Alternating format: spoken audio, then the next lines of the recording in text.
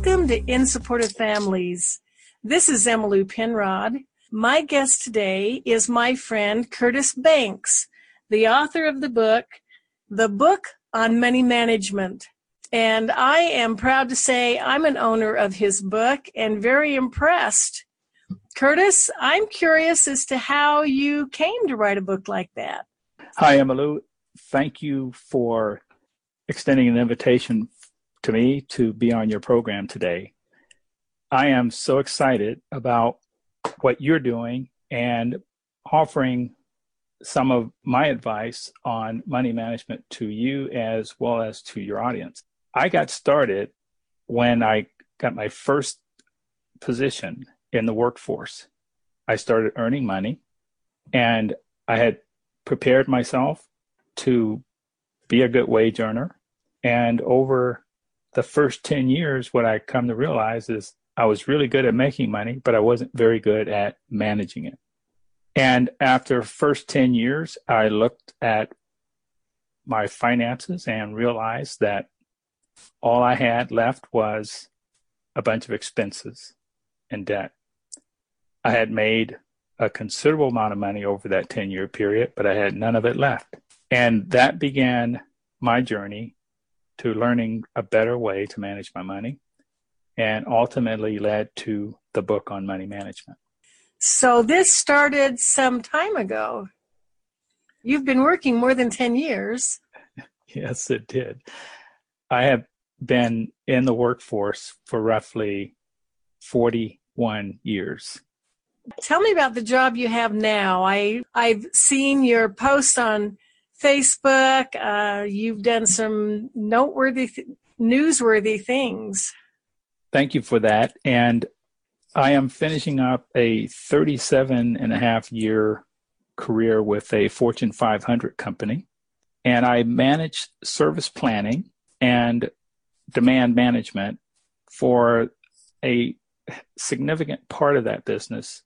What I focus on is understanding the demand for services and the capacity and work to avoid spending money and saving money on where we spend money on physical assets.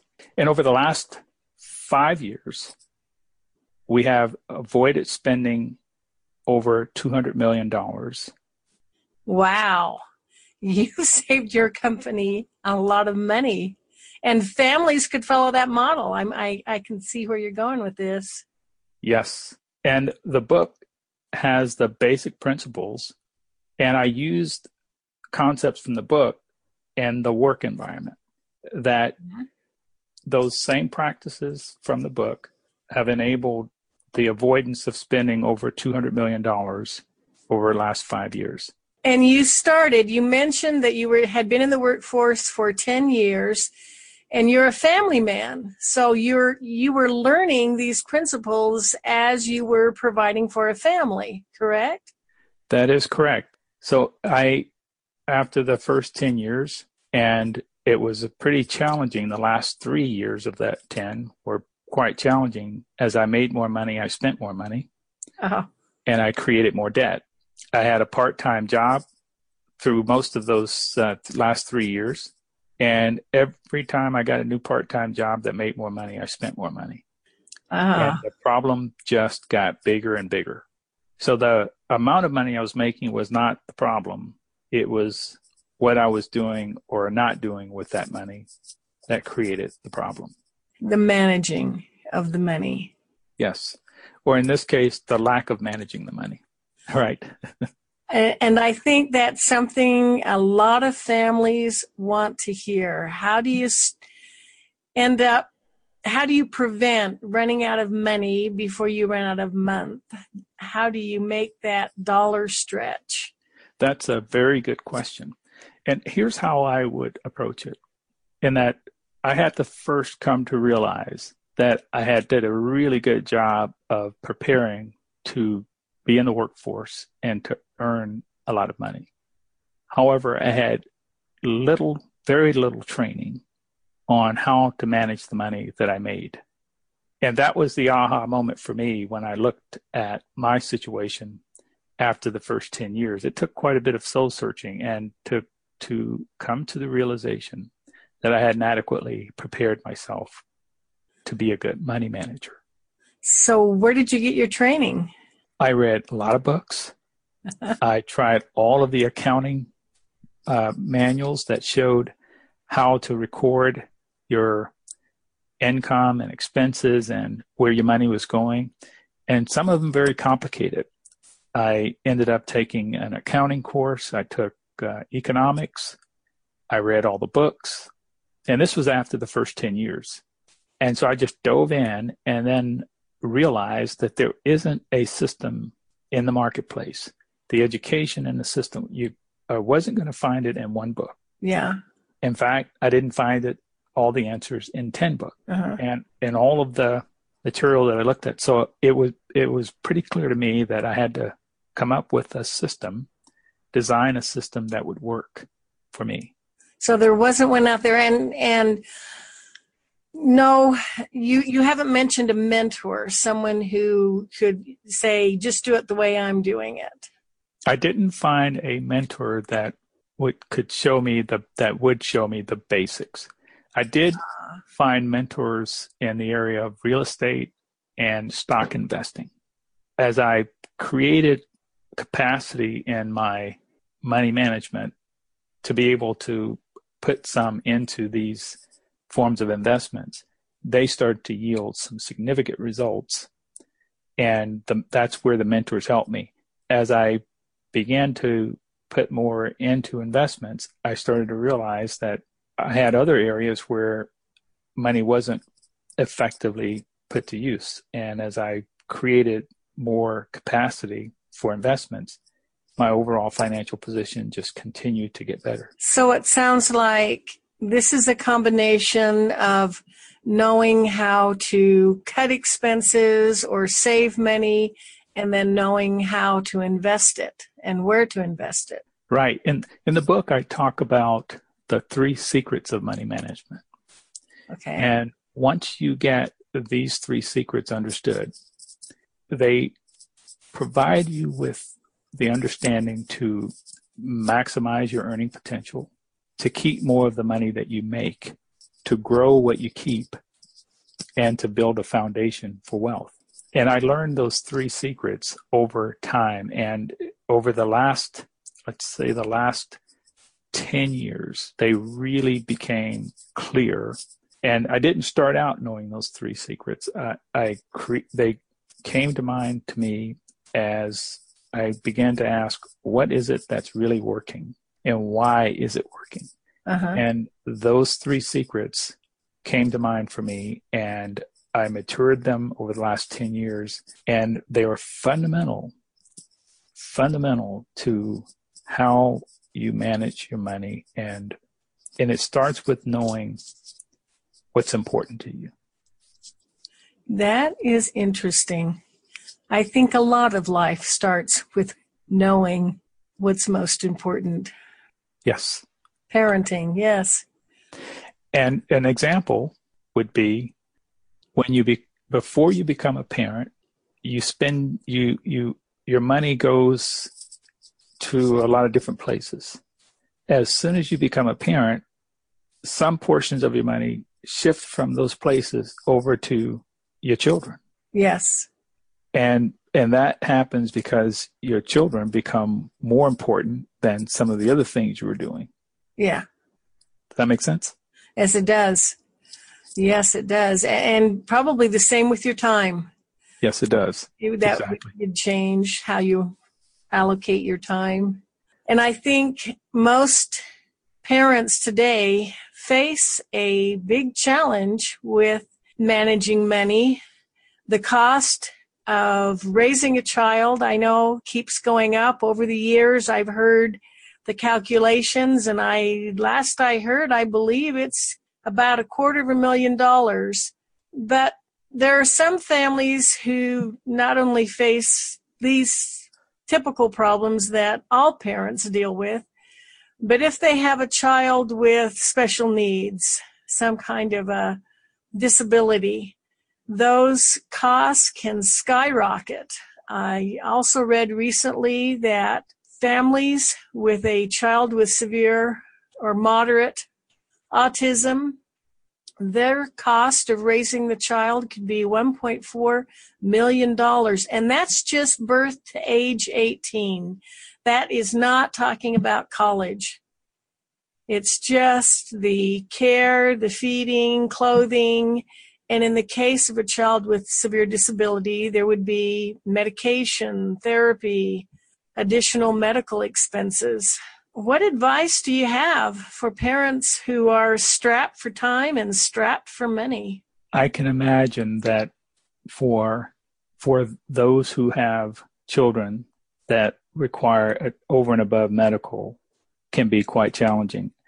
We have 5 children of our own, and we raised them, and it causes you to think differently about how you manage your money and where you allocate your money. Yes.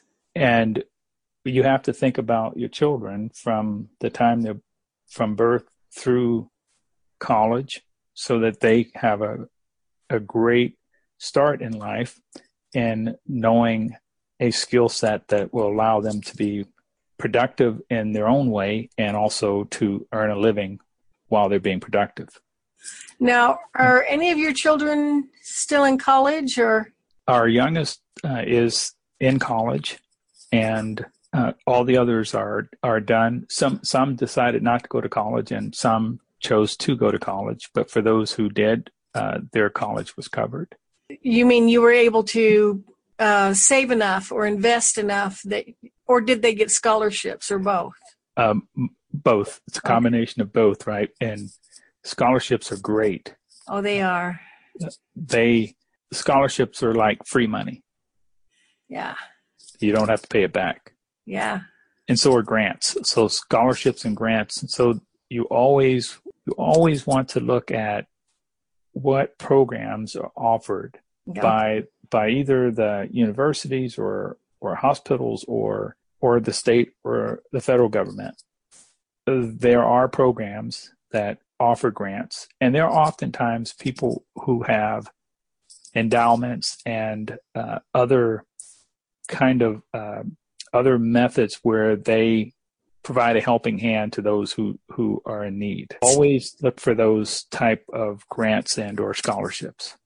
And that's true not only for college and university, but there are government agencies designed to help families with children with disabilities. And it's good to be aware of what is available in your locality. But I wrote a blog about some of the resources that are available for parents. And if they go to those links and check those, they will find that there are agencies, nonprofit organizations that have set up services for parents with children with special needs. So I like that. I like that. Just be aware of what's available, looking for every possible, any option, any offering, knowing what it is and using it. Yes. And that supplements your focus as a parent on managing your money so that your priorities are met. And in this case, your child is your highest priority. And Yes. And creating your financial landscape in a way that allocates a portion of your income to your highest priority is fundamental. And I would also add that as you're earning money, you want to really focus on not only now, but also in the longer term. So establish investments that will grow over time. And as the needs increase, in fact, as children get older, the cost goes up. It does. And so having investments in place that will grow over time, compounding interest as well as equity growth are really good ways of leveraging the money you make today for the longer term. And I've heard that several times, that if they compare someone who started saving when they were in their 20s to someone who started saving when they were in their 40s. And even if the younger person saved a smaller amount, does your book cover that? I cover it to some extent. I don't give a whole lot of math equations in the book, okay. But what I do cover some portions of it. And I also cover in the book the fact that if you make $60,000 a year and you work for 40 years, you're going to make multiple millions of dollars, right? You will make over $2.4 million over that period of time. And if you think about it, not just for now, but not just about 60, but think about the 2.4. If you were to just save 10% of that and set it aside into some investment that grows at a reasonable percentage over that 40-year period, that investment will certainly outpace the total amount that you will have made over the 40 years, which is 2.4. That amount would exceed that 2.4 million through compounding of interest as well as appreciation over the period of time. And I do share examples like that when I'm teaching and mentoring. There were just so much that I could put in the book. And I began to touch on these topics about your earning potential over your lifetime and how to manage your money. In the training, I teach more in depth and I make it more real to the individuals based on their scenarios. Okay, you mentioned the training. I know you wrote the book and you also offer classes. Tell us about those. Are they online, in person, or both? I do both. Online, I do a basically a free webinar. It's called Money Smart Tune-Up. And it's about 1 hour. And I walk through the fundamentals of the 3 secrets and share concepts and strategies during that 1 hour. I also offer a program called Money Smart Intensive. And the Money Smart Intensive is a 4-week program that walks through the 3 secrets, and it also provides you with the templates and the guides to put into practice what I've learned over the last 35 years, and to move from where you're perhaps budgeting or attempting to budget to a money allocation approach that focus on your priorities. That sounds better. Money allocation sounds better than budgeting. Yes. Sometimes budgeting gets a bad reputation. Well, it earned it. And here's why. When you're budgeting, you're generally managing the money that you're spending. And when you allocate, you set aside the money that you plan to invest, whether it's investing in you or your long-term or your family. It's allocated prior to the expenses. Yeah. And that's what really makes the big difference, is that you're allocating your money overall as opposed to just budgeting the expenses. And most people will get to the point where they're budgeting expenses, which amounts to 70+% of the money they're making is expenses. Going toward expenses. Just now, I'm thinking of when you started out. So after you'd been working 10 years, I don't know how many children you had by then, but you were heavily in debt. You have this growing family. How did you do it? I don't imagine that. Were you able to put aside 10% in the beginning? How did you start? In the first 10 years, I was not saving anything. Yeah. And that was the problem, right? Yeah, right. And then as your income increased, so did your spending. But yes. When you started, by start, I meant when you realized what was happening and that you wanted to change that, what steps, because a lot of parents, especially those with children with disabilities, just struggling to keep food on the table, are wondering, how can I save 10% of my income? I need every bit of it to cover my expenses. Right. Here's a starting point that I use. I came to a realization that I really didn't know where my money was going. And as I started examining it, I was spending money on things that had no real value for me in the long term. So I was buying things because I saw them.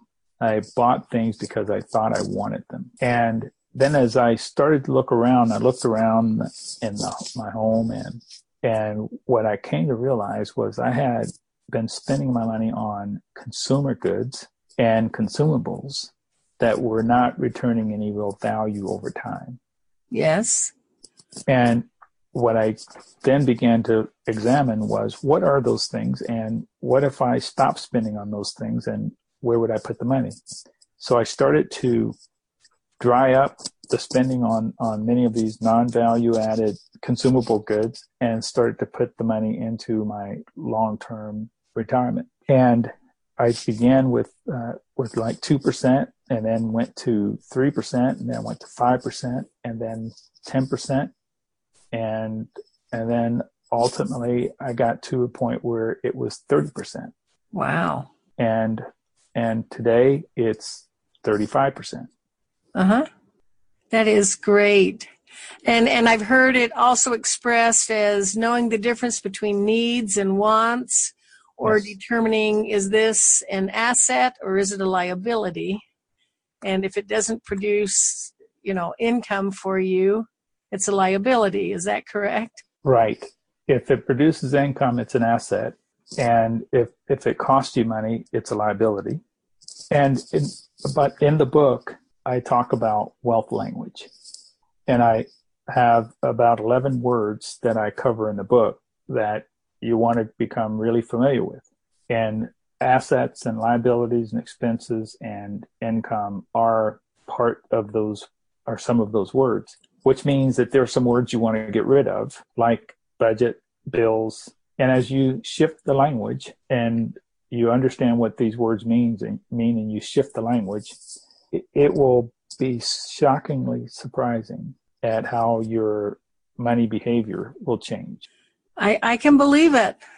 I am so impressed with, you kind of pulled yourself up by the bootstraps. You didn't really have anyone.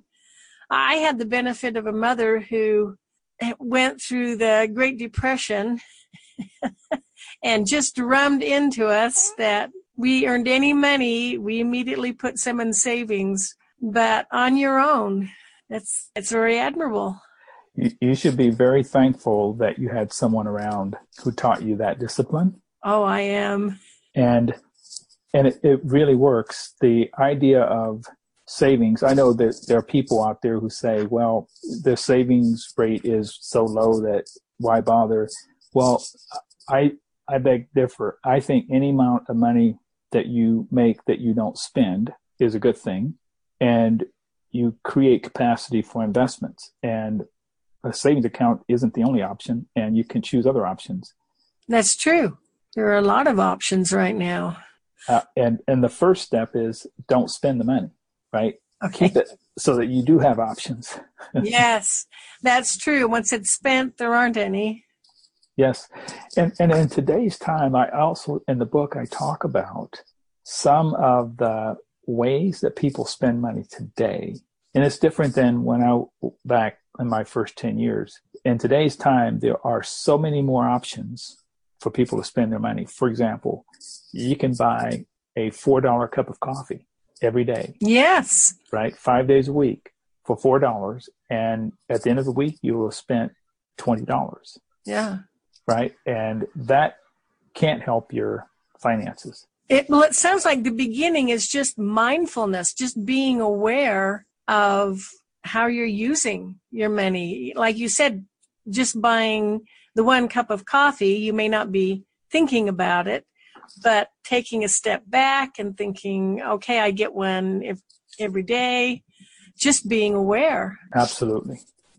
And absolutely. So the coffee is one example.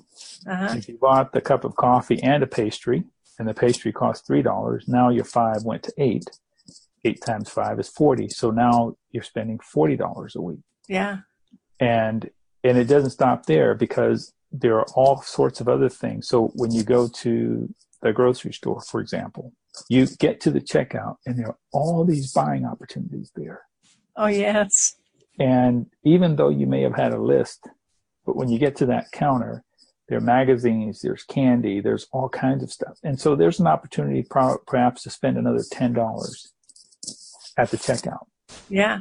And if you monitor your own personal behavior and look at your own shopping habits, what you'll find is, for most people, you'll find that there are some opportunities to reduce. And if you can find, in the case of the coffee and the pastry, $40 a week that you could put into an investment, it turns out in 4 weeks of a month, turns into a pretty sizable amount of money. Yeah, it would. So even just maybe find one purchase you're routinely making that you could do without, and then use that money in an investment. Does your book or your trainings mention any income producing ways to, or is it just, if the focus is you earn your money by allocating it, deciding where it goes? In the book, I focus on the fundamentals of how to manage your money and managing your money to build a foundation for wealth. My advice on investing is that, one, you do want to invest. And by doing that, you buy assets, and assets are things that pay you. Yes. And before you choose to buy an asset or invest, you want to do three things. One is learn the rules, understand the rules, and then establish a strategy that you can practice, right? So start out so that you learn how things work and what works and what doesn't. And then over time, as your understanding improves and your strategies get more refined, then you can increase your investments. Oftentimes, people talk about investments being risky. Well, what's risky about investing is taking a step and not knowing about the investment, not understanding it, not having practiced it. So the first time somebody shares something with you on an investment, you go out and put a whole lot of money in it, is not a good idea. Okay. What do you recommend? Learn. So let's just take real estate as an example. It's a very good way to start investing. You want to learn what investing in real estate is all about, learn about the options that you have available to you, and understand how it works. So, for example, if you were to choose rental properties, you'd want to understand what the qualification requirements are for financing. You want to understand what the current rate is, interest rate. You want to establish what amount of money are you prepared to pay for the property, what the rents are in that area, and what your cash flow will be, right? So you buy a property with the expectation that it's going to produce income every month and it's going to appreciate over time. You'll want to learn and understand the key elements, like the ones I just mentioned and others, before you dive in, so you understand what you're getting into and reduce the risk. Knowledge reduces risk. I like that. Learn the rules of the game before you try to play. Yes. And it works that way with practically everything. People apply it. For example, if you were choosing to become a basketball player, the first thing you want to do is understand the rules. Yeah. People generally get that, and they do, and it applies. And the rules are generally easy to find. What you'll discover in this area of finances is that the rules aren't clearly written down anywhere, and you have to take it one subject at a time. And for example, with real estate, if you were to choose to do research on real estate, you'll find a lot of answers. And you'll find that if you go to talk with a real estate agent, they're willing to teach you about real estate from what they know. And then you talk to an investor, you'll learn a slightly different view about real estate. And when you talk to the mortgage company or broker, you'll get a slightly different view. But you have to learn to pull all that together and make sense of it for you. And it's not complicated. It's just that you want to spend the time to learn it and understand it. That makes sense. So, Curtis, how do people find you? What's your web address? You can find me at moneymanagementbook.com. That's where the book is available, and also my contact information is there. You can also email me at curtis@moneysmarteducation.com. So moneymanagementbook.com is the website, and my email is curtis@moneysmarteducation.com. All right. And I will have these links on my website as well, so people can go there. And I think this is great advice. Emmylou, I will share also that for those who buy the book, who buy the book from the website, reach out to me, and I will offer a free consultation, 1 hour consultation at no cost to you. And they'll get to ask questions, and I'll answer those questions and provide guidance during that session. So you could help them if they're already heavily in debt, they have massive medical and expenses, and that is awesome. Yes. That's a very generous offer. Okay, I will have those links on my website. Be sure to check them out. Go to Curtis's website and email him with your questions. Any other advice you have for parents just stretching to make ends meet? You've been there, so I have been you're there. the authority. I have been there, and it wasn't a pleasant feeling. And anyone who's having those experiences today, I want you to know that there is hope and there is a better way. And it starts with the book on money management, How to Build a Foundation for Wealth. We offer a path to a better way of managing your money, and not just managing it, but creating a foundation for wealth. You have the right to financial freedom. You also have a wealth of knowledge available to you that can help you to make the transition. And I look forward to sharing with you what has worked for me, and also the helping you to find your way. And unlike Curtis, who didn't have a mentor, you have an example, someone who has done it and someone who can help you make that same transition. That's awesome. Curtis, thank you so much. Emmylou, you are welcome. And I am so excited about what you are doing to help people. And anything I can do to help, please reach out. I appreciate that. You have a great day. Thank you, and you as well.